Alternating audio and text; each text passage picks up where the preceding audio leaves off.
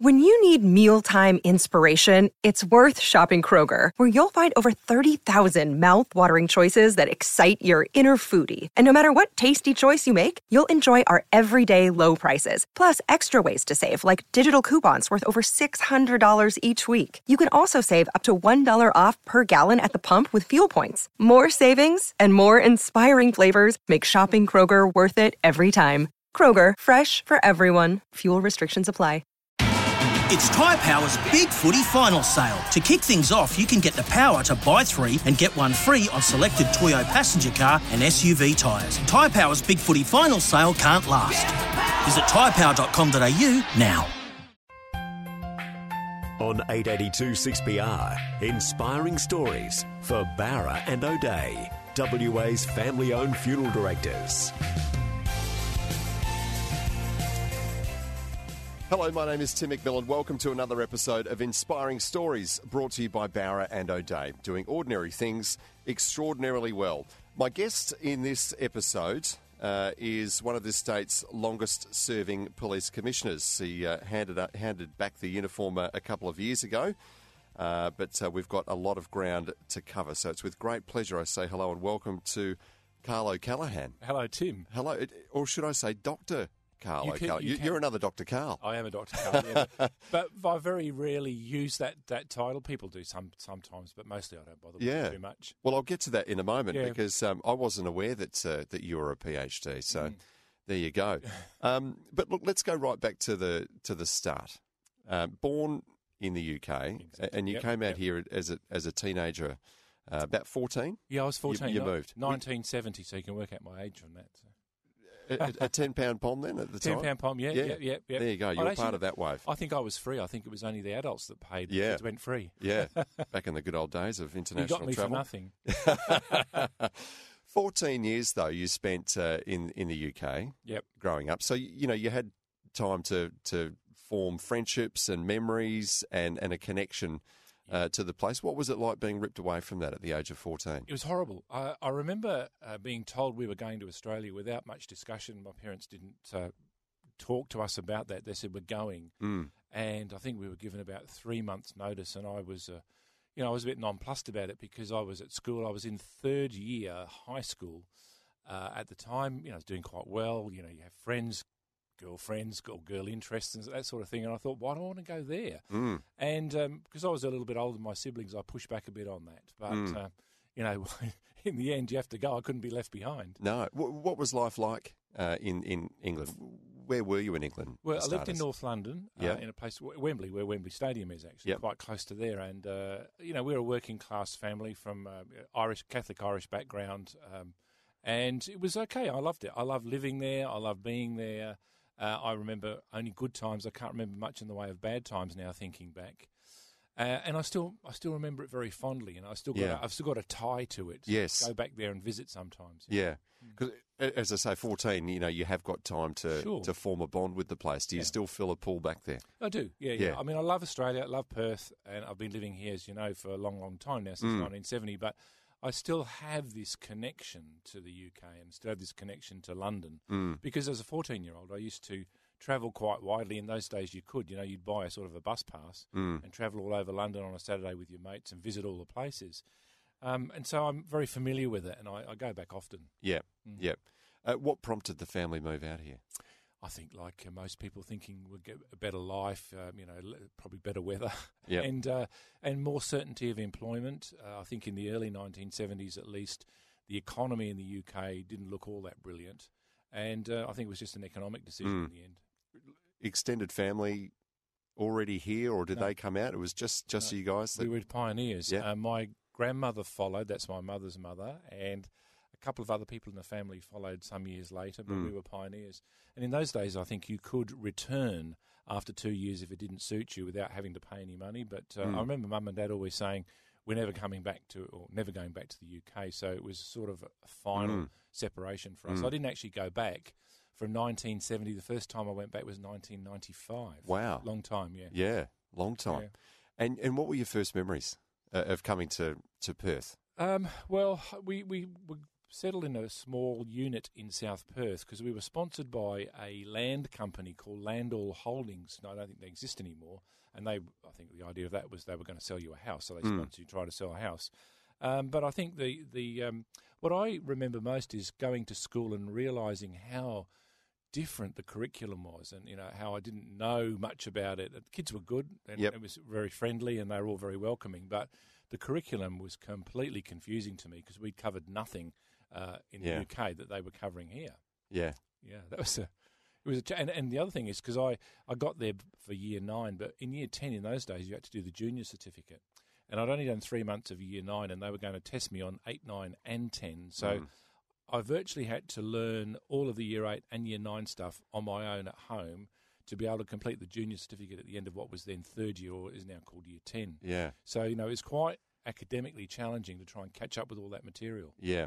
And I noticed you went to Kalamunda Senior High School. That's my old stomping ground, not that particular high school, but growing up in the hills, you can be somewhat separated and disconnected, can't you, from the other parts of the metro area? I can just imagine the culture shock from North London to the hills of Perth. It's a pretty extreme change. Yeah, to the middle of London, where there's stuff going on all the time. To Kalamunda, which is even today is quite a village. It is, but then it was a real village, and it was a long bus ride into town. Yeah, and even town wasn't comparable to the sorts of places I've been used to. But that didn't worry me too much. I mean, I made friends pretty quickly and got into other things, the things you would do in Perth, like fishing and snorkelling and all those sorts of things. So I just filled in my time with other things. Yeah. I remember reading when you finished up your time with WA Police that you described yourself, or perhaps the article described you perhaps as an accidental police officer initially. Going into the police force as a teenager was something that happened almost by accident. Yeah, I wasn't. I never thought I wanted to join the police force. It wasn't one of those lifelong things. I'd always wanted to be a policeman, like people say. I had no idea what I wanted to be, really, and I had a sort of a vague idea that I wanted to be in the Navy at one stage. Right. But it was a career guidance counsellor at school who said, look, you need to make a decision, because you had to in those days. And there's an open day at the police academy tomorrow, so can you go down there and see if policing interests you? And I went down and I spoke to a couple of people down there. Mostly I was scared of them, because I was scared of police officers. And one of them said to me, look, quite frankly, you would make a good police officer. You've got all the requirements. You're a male. You're tall, and you look like you might be able to handle yourself. And I was too scared to say no, really. And they couldn't say that now, could they? No, they can't say that now. But that's how it was. Things. That was over the qualifications in 1973. I'm talking about now. Yeah. And I got sent all this material and filled it in. Yeah, so right. There you go. And the next thing, I was drafted in as a police cadet in December 1973. Yeah. And the sorts of things you did as a cadet, the training programs there. Well, what are your memories of that, and how different are they now? You start at the bottom of the rung, and in those days it was a pretty tough organisation. So making cups of tea was a big thing. A lot of clerical work, not much police action, because we didn't have any sworn powers until we were 19 in those days, and I was 17 when I joined. So it was a lot of clerical work support. Well, it was okay. It was, I had a job, and I liked the people I worked with, but it really was starting at the bottom rung of an organisation. Yeah. Having said that, you graduated as dux of your academy class I did. In 1976. Yeah. Obviously, people saw something in you then that sent you on your way. Yeah, I think what they were looking for the Ducks was a package which wasn't just an academic success, but also endeavour, so trying hard and doing those sorts of things, so it all mixed together. In fact, the guy who came second was only 0.4% behind me in the end. Lovely man. And I knew him for many years, worked in crime, but it was such a close run race, and I wasn't thinking about it at the time. But at the end, they said, "Yeah, look, you come up at the top of the organisation, at the top of the academy." What did your family think of your foray into policing? Was law enforcement or policing in the family at all? No, they're all working class labourers, and my dad was an electrician, so he didn't have any contact with police either. I think they were very supportive of it because they saw it as a secure job, and I think in those days you wanted your kids to have a secure job for life. These days work environment's different, and so people don't tend to have a job for. And I was in the police force for 43 years, so they don't tend to have a job for that long. It's a long time in working for one paymaster. 43 years, it is a long time, especially in this day and age. People absolutely. chop and change all the time, but I suppose it's such a big organisation, you can kind of drift in and out of different areas and aspects of policing, can't you? Yeah, you can. Reflecting on it now, though, I suppose you've had, a couple of years, give or take? Yeah. Sure. Since you finished up in uniform. And perhaps reflecting on those early years, could you have possibly foreseen back then that you would spend that long as part of a police force, if not WA Police, then, just a police outfit somewhere? Did you know then that was going to be your life? Well, I never contemplated that I was ever going to leave. Once I got the job, it was sort of a cultural thing that you stayed with it. And a lot of police officers do and did stay for that many years. It's it's a service type organisation, so it gets into your blood. I think there's a couple of steps along the way much later, after I've been in the job for 20 years, where I might have asked some questions about whether I wanted to do that anymore. But, in the end, it always came back to the fact that I liked doing what I was doing, and to be quite honest, it paid relatively well. Do you miss it? Not now, no. I don't miss it because I've always had so many things going on in my life, and I never let the grass grow under my feet, so I moved on pretty quickly. Yeah. Well, I know you've had some outside interests as well, including your musical interests as well, which I'm keen to ask you about. We need to head to a break, though. Karl Ocallaghan is our special guest. This is Inspiring Stories on 882 6PR. Back with more soon. This is Inspiring Stories with Tim McMillan on 882 6PR. Brought to you by Barra and O'Day. Welcome back to Inspiring Stories. We are featuring the inspiring story of our former Police Commissioner, Karl Ocallaghan. Karl, can I ask, it is a very public role. It's a very prominent role in the community, and one that you held for 13 years. Yeah. A couple of years now have passed. Do people still come up to you and call you Commissioner or ask you about matters to do with police? Yeah, people recognise me all the time because, for better or for worse, I cultivated a fairly high profile. Yeah. A lot of that was about trying to sell the message of police and getting the public to think a little bit differently about crime and that sort of thing.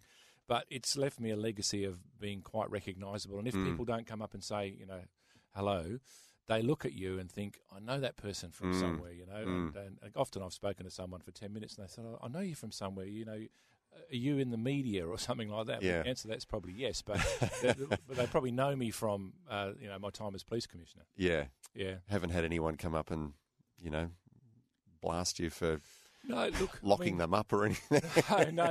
Look, 99% of everyone that comes up, they're very nice and they talk about, they want to either talk about being a police commissioner or doing other things, but they're very good, and it's usually in the supermarket when I'm buying my cornflakes or something like that. Yeah.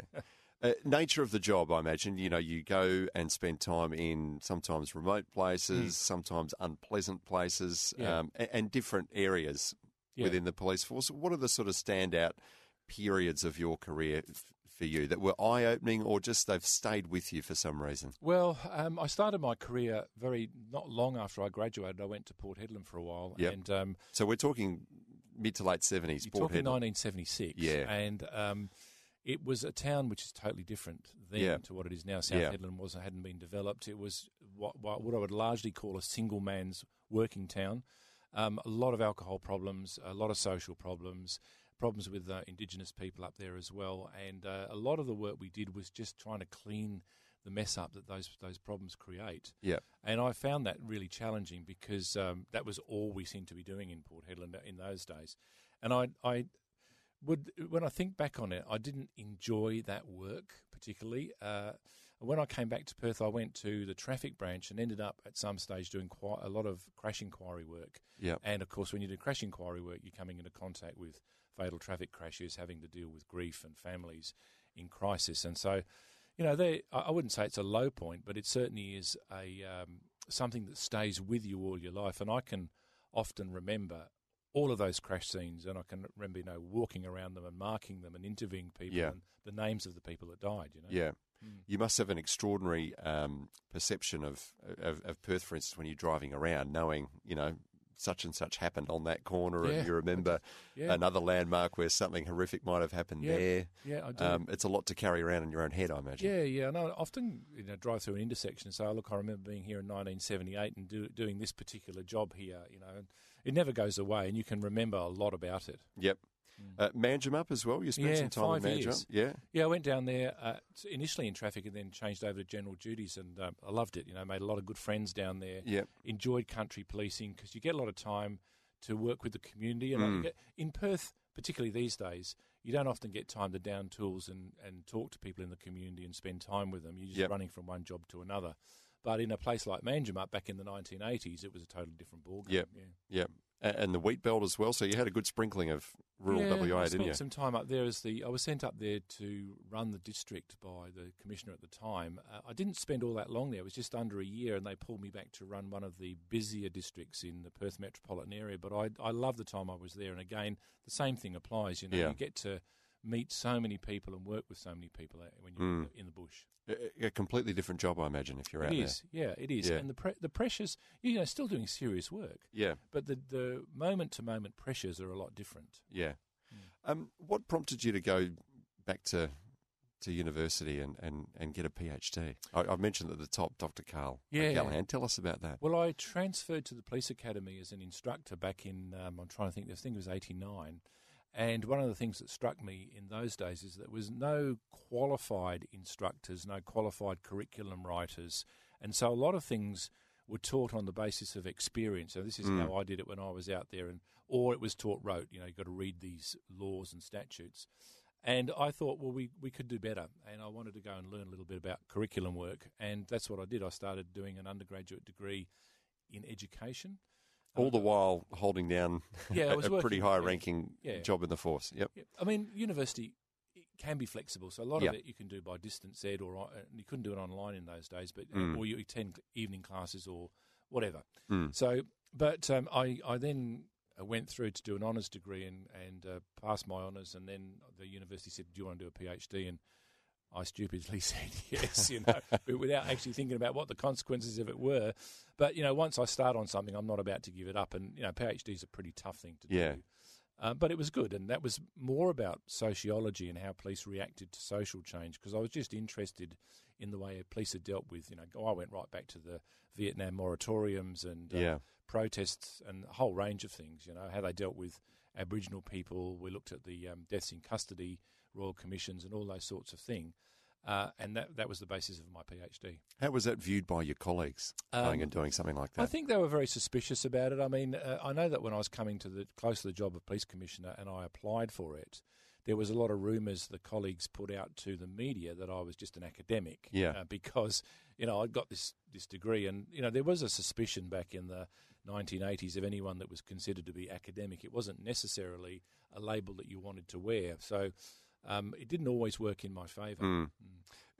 In doing that, were you thinking at that point, I could reach the top of the pile here and become commissioner? And was that part of establishing that path for you? I remember having a conversation with a senior police officer who eventually reached the rank of deputy commissioner, who said, "Look, you will get to the top of this organisation because we like the way you think." But he said, ultimately, what you want to aim for is getting your feet under the command table. So it's very difficult to say, I want to be the police commissioner, because there's all sorts of politics around that, as you can imagine. But he said, if you can get to the command table, so the top 12 people in the organisation, then you can influence the policies and the way the organisation runs. And he said, if you get there, you're part of the top 1%. And so rather than say I wanted to be the police commissioner, I was trying to aim for a position on that table, which includes commanders and assistant commissioners and directors and a whole range of different people. Yeah. What happens in those discussions? What are you actually? Well, what sort of 1%er high-powered conversations are you having in there? Well, I mean, they're corporate type decisions. They're not operational decisions. So you're not making decisions about a murder inquiry or something like that. You're making decisions about budget, structure, what sort of policies are going to be put in place. You're making decisions about health and safety, about training and development, a whole range of things like that, which you consider a lot of police officers would consider that boring stuff, but it is stuff at the top of the organisation that's got to be done to make it happen. Do you remember the conversation that I'm sure just preceded your appointment as commissioner? I mean, how did it? Just talk us through the process, the phone calls, the conversations, the emails, whatever it was. Well, I think that asserted you in the top job. I applied with a number of other people. There were several people interviewed. I can't remember the details of that. But and that was in March 2004. The Commissioner's position wasn't announced till June, so there was 3 months of speculation. You know? And it can be really distracting when you're trying to do a job and people are talking about this is going to be the next Commissioner and that's going to be the next Commissioner. But after about 3 months of deliberations, and I got no idea what deliberations government went through, I did get a call from the Minister's office, who happened to be at the time Michelle Roberts. She's the Minister again now, of course. And was invited up to her office, and she basically offered me the job. And we had a conversation about how it might work and that sort of thing, and that was it. The first person I rang after that was my wife, obviously, and then started talking to a lot of other people about it, because part of the challenge was then getting ready to go out publicly with the then Premier, who was Jeff Gallop, to make a statement about it and work out what am I going to say, because people are going to say to me, well, what are you going to do? You're the new Commissioner. What's your plans? And I hadn't really had a lot of time to think about that at that stage. The intersection between policing and politics, I mean, I'm sure people came up to you, during your time there and probably wrongly thought that you guys were responsible for creating policy, and complained to you about this law or that law, and perhaps not of the understanding, that your job essentially is to enforce the rules, not to make the rules. Having said that, you do still have to have a working relationship with politics as well. How did you find that? Well, I mean, I think it generally went pretty well. I mean, if you look at my whole time as Police Commissioner, there were moments, in the public domain and in the media where there were obvious tensions, and that always happens with police commissioners and ministers and government, because the Commissioner has a certain level of autonomy, and government also wants to deliver on some of its election promises, for argument's sake, introducing a particular type of way of doing business or introducing equipment or whatever it is. And so sometimes those things intersect. But for the most part, I had a really good relationship with all the ministers I worked with, and I said this the other day publicly, not one of them has ever interfered with an operational decision. They obviously want to know about policy decisions, if you're going to spend a big chunk of money or you're going to announce something that's going to affect government. And the trick really in all of this is to keep people informed about what you're doing and try not to create too many surprises. Do you like politicians? Look, I've actually thought about being a politician. Because I imagine in some respects you probably had to be a bit of a politician, in the broad definition at least, in your role, Look, I mean, you like some people, you don't like some people. There's some great people in Parliament that I enjoyed working with, and there's some other people that I don't respect very much, and so that's the same in most walks of life. But for the most part, I've had a pretty good relationship with nearly all politicians. I've had a couple of ding-dong barneys behind the scenes with one or two of them, but never a police minister. All right. We might get into that a little bit more after the break. We need to take a break, though. This is Inspiring Stories, brought to you by Bauer and O'Day here on 882 6BR. Back with more soon. This is Inspiring Stories with Tim McMillan on 882 6BR, brought to you by Bauer and O'Day. Welcome back to Inspiring Stories. We are speaking to the former Police Commissioner Karl Ocallaghan in this episode. Karl, can I ask you about some of the more controversial moments during your 13-odd years in the top job? I suppose the ones that come to mind, perhaps the wrongful convictions, Andrew Mallard, Jean Gibson, the incident involving Kevin Spratt and the tasering. Obviously, a lot falls on you. Absolutely. Because you are the one at the top of the tree there. What are your reflections on those three incidents that I mentioned? Well, the biggest challenge for me as Police Commissioner when something comes up like that is to try and explain it and make sense of it to the community and to the media, because people want to know why things have occurred, why things have gone wrong, what happened here. And often the information is not available at the moment that everyone wants the answer. So you can imagine that you talk about the Spratt issue. That happens, it comes out publicly, and then you've got to get the information together to talk about it. But the bigger challenge is how you maintain public confidence in saying, look, okay, this went wrong, but we're going to do some things to stop these things from happening in the future, and actually get it done and prove that you can get it done. Because policing relies very much on public confidence, and when that confidence is eroded by a wrongful conviction or police overreaction, then the police commissioner has to go into leadership mode to try and maintain that public confidence and have a solution for it, because that's what they expect. And I guess that was what I spent most of my time on when it came to trying to deal with those issues at a high level.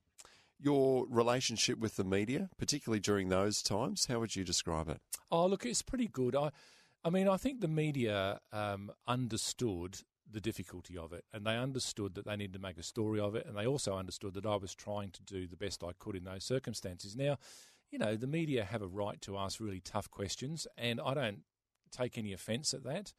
And I have a right to reply honestly and say, this is what I think's happened and this is what we're going to do about it. So, you know, there have been testy times when you have particular people in the media wanting to have a go.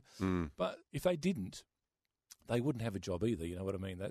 They're expected by their editors to ask those questions, and I've got to be prepared to respond to those without holding any grudges. Yeah, because I know, you know, matters around law and order, crime, they always feature prominently in commercial media in particular. Of course they do, yeah. And reporters who are sent out to cover those stories have to have a certain hunger. They do. You know, to get extreme headlines at times. Did you ever feel like you were unfairly tarnished or probed on matters like that? No. Did you ever sort of feel like, you know, gee, I wish I could tell you what I really thought? Well, sometimes you can't say things. You know, and so for argument's sake, there may be things that can't be said because the information hasn't come to light yet, or because it's suppressed by the court. You know, so something gets thrown out of court for argument's sake, and people want an immediate explanation as to why, you know, the police case broke down. But it's not always available. If you know it is and it's been suppressed, you can't talk about it. So that's quite difficult, and sometimes the media have the wrong background briefing, and so that's when things get a bit mixed up, you know. But it's just the world we live in, because, you know, policing can be quite chaotic. Yes. And the media also have got a 24/7 news cycle to manage as well. So the whole thing can get a bit mixed up occasionally. Yep. Can I ask you about, you know, some of your personal matters that drifted into your public role as well during your time as a police commissioner? You know, it's no secret that your son was battling a methamphetamine addiction, all the while. You know, there were so many headlines about the scourge of meth on the streets.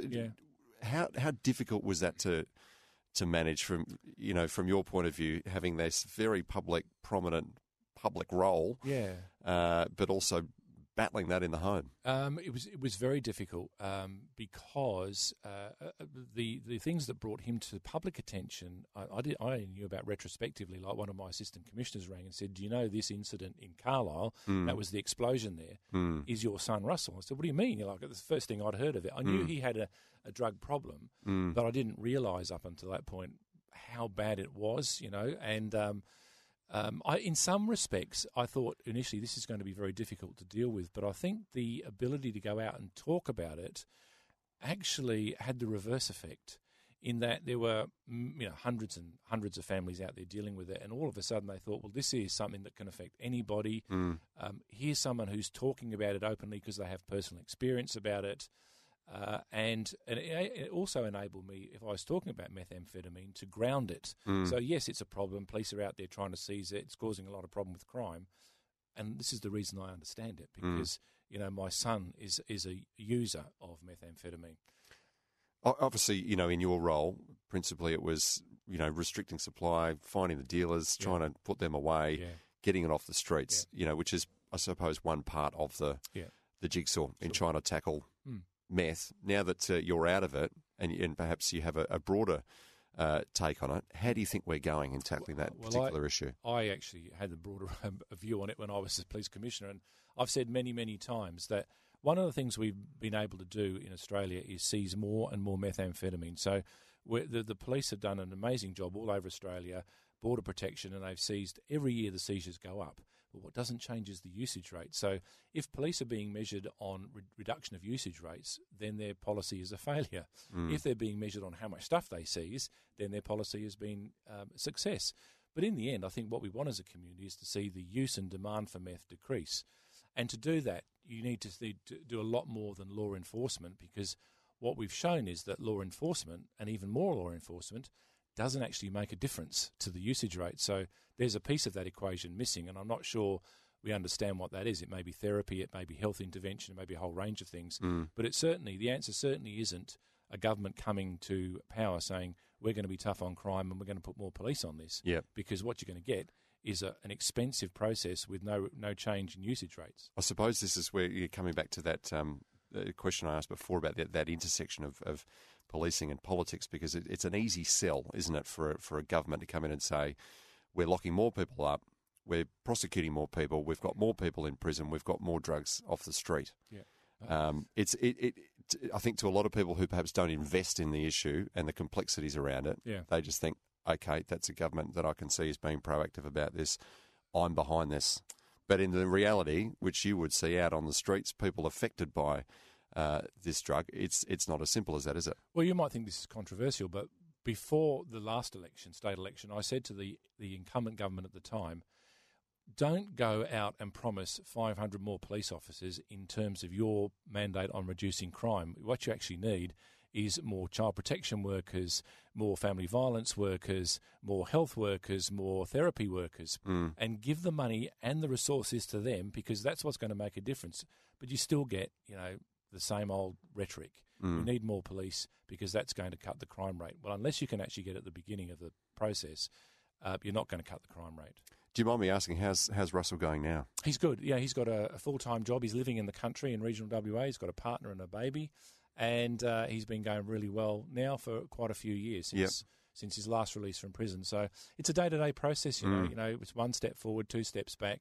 And I think someone that's been there and been an addict is always living on a knife edge. But he's managing it quite well. Was it tough for you to sometimes come home, take your police officer hat off and your dad hat on? Well, I think what I've said many times is when you're a police officer, you're a police officer. So I remember the night of the explosion when he got taken to Royal Perth Hospital, casualty, with quite severe burns. I went to see him and made a conscious decision not to go in to see him.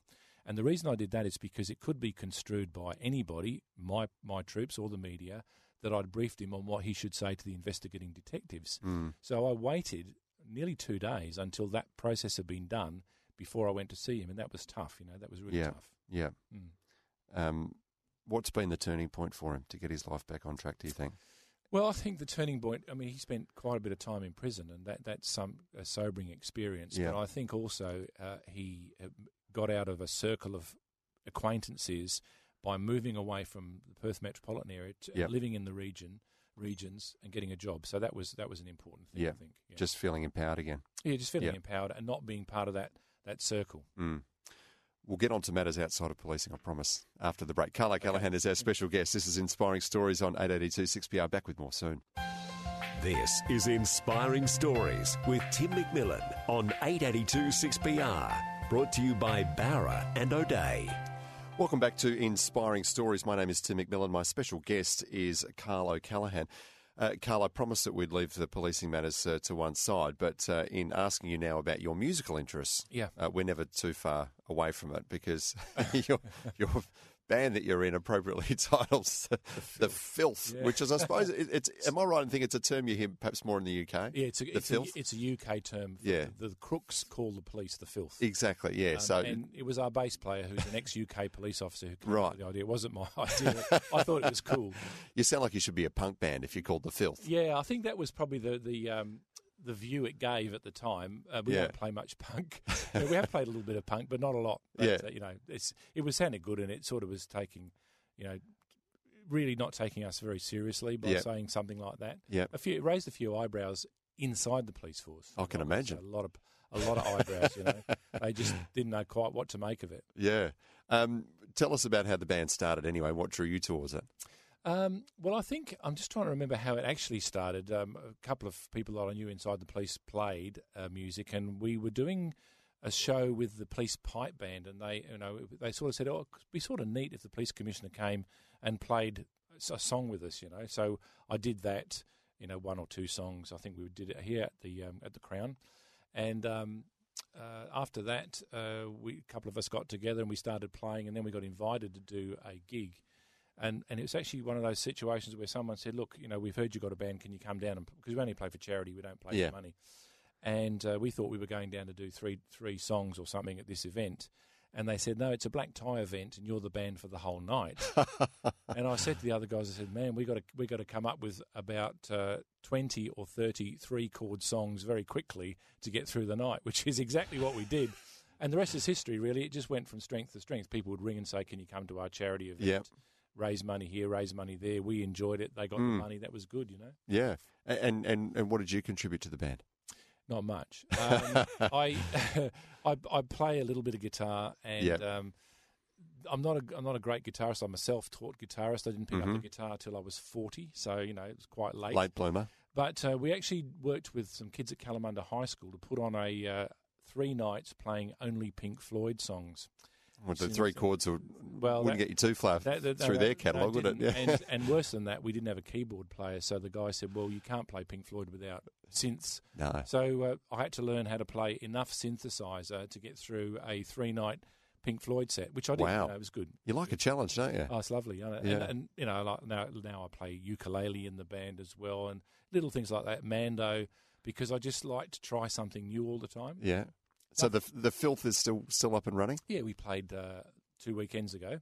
That was quite fun, only for about 40 or 45 minutes, but it was good fun. And I would say it's more of a project these days than a band because people can't come or they're busy. So we've got a group of about 10, and you only have to assemble 5 of them in one place to be able to put on a show. Yeah. Sounds like all the makings for a concept album. Oh, yeah.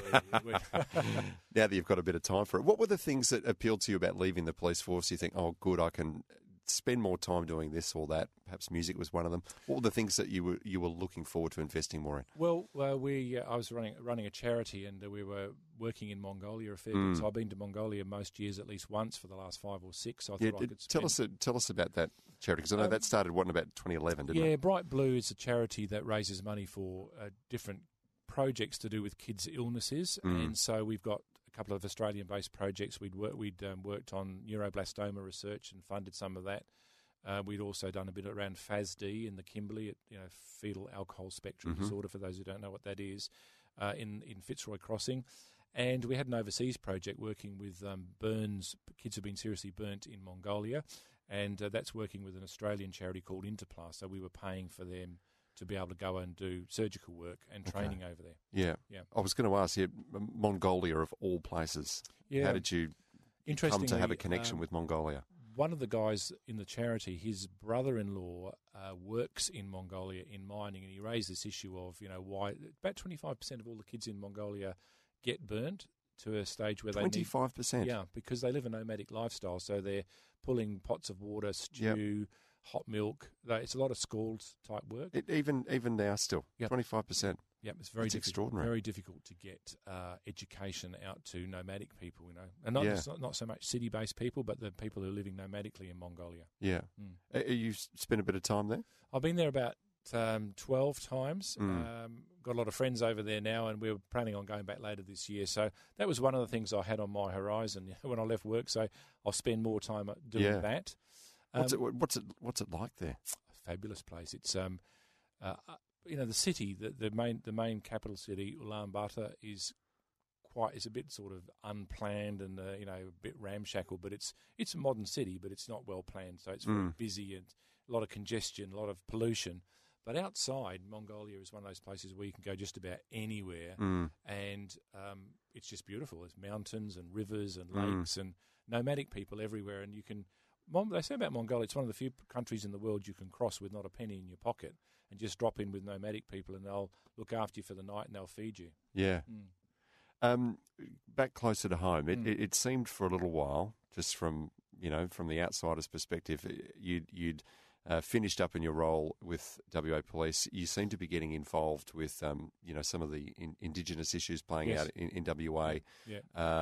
That Twiggy Forrest was also involved in at the same time, and I think some people suspect that there may be some sort of formal relationship developing there and a role developing out of that. Was that ever more than speculation? No. Well, I mean, I spoke to Twiggy and I spoke to a number of other people about ways that I could lend a hand, because I had a lot of experience and I knew a lot of people, and I thought we could continue relationships like that.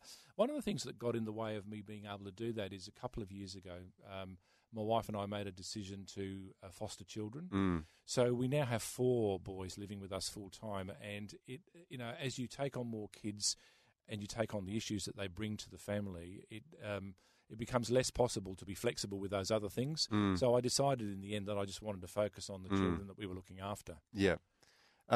Tell me about fostering. When did that come up as a conversation between yourself and your wife? Well, I spent so much time as a police officer, as a police commissioner, I should say, criticising parents for letting their kids run around the streets late at night and, all sorts of issues with family violence and drug-affected families, that I said to my wife, I said, we could actually lend a hand here. Yeah. And we went through the qualification process for fostering with DCP, Child Protection, and it took about 9 months to get through it. And then not long after that, they called us and said, look, we've got 2 children we need to place. Can you take them on? So we did, 2 boys. They're still with us after 3 years. Mm. And then what tends to happen is you get a call saying, look, we've got short-term problems here. Can you care for this child? Can you care for that child? And now we're caring for 4. A couple of them have had difficulty settling into other homes. And so they've come to live with us, and that's going quite well. Yep. But I think it's the difference you make to those kids' lives is incalculable, and also what you save the community in them entering the justice system or entering a lifetime of welfare support is just also incalculable. So these things, I think, are among the most useful things I've ever done. Yeah. How young are these kids that you're taking in? 10, 11 and 2 13-year-olds, all boys at the moment. But, that's a tricky time of life. We had a couple of others over last week. We took them away. I've got a place down south, so I went down there, and we've had other kids drift in and out over the years, and a Sudanese refugee. So, our house has always got kids in it. Yeah. But it's a big job. And, of course, you're giving up your retirement to sharing your house and time with children. And, I love doing it, but it's not for everyone, I guess. No. Keeps you young, I imagine. Yeah. Well, I'm mixing with people that I not that you're old, Karl. No, but I'm mixing with kids sport parents now. 20 years, sometimes 30 years younger than me, and going to kids assemblies and all that sort of thing. Yeah. Yeah.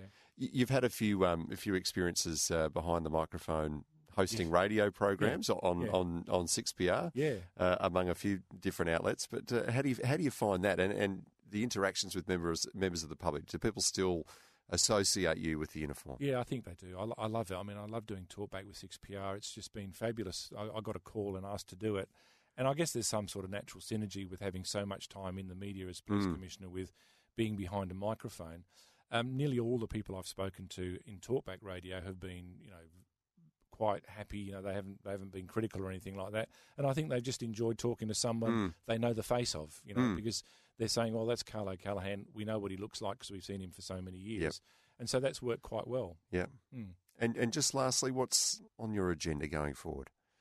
What do you still want to do and achieve? Well, look, as I said, we've got the children we're looking after. They're with us till they're 18. So there's another, for one of them, there's another 8 years of care. And, other kids will come and go. So we'll do that. I'm building a house myself with a couple of friends down south, and that's proved to be a bigger challenge than we thought it was ever going to be. But, it's interesting. And so for me, it's just doing stuff, keeping active, keeping interested, and doing charity work as well. I do a lot of charity work, do a lot of talks to people and that sort of thing, work for the Fathering Project. So there's a whole raft of things I'm involved in. Plenty. And just to put any speculation about a career in politics to bed, not going to happen. No, it's not going to happen. No, I've got too many other things I want to do. Good on you.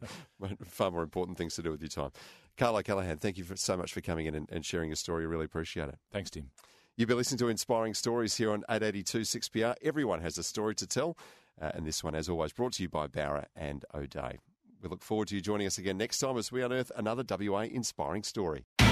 It's Tyre Power's Big Footy Final Sale. To kick things off, you can get the power to buy 3 and get 1 free on selected Toyo passenger car and SUV tyres. Tyre Power's Big Footy Final Sale can't last. Visit tyrepower.com.au now.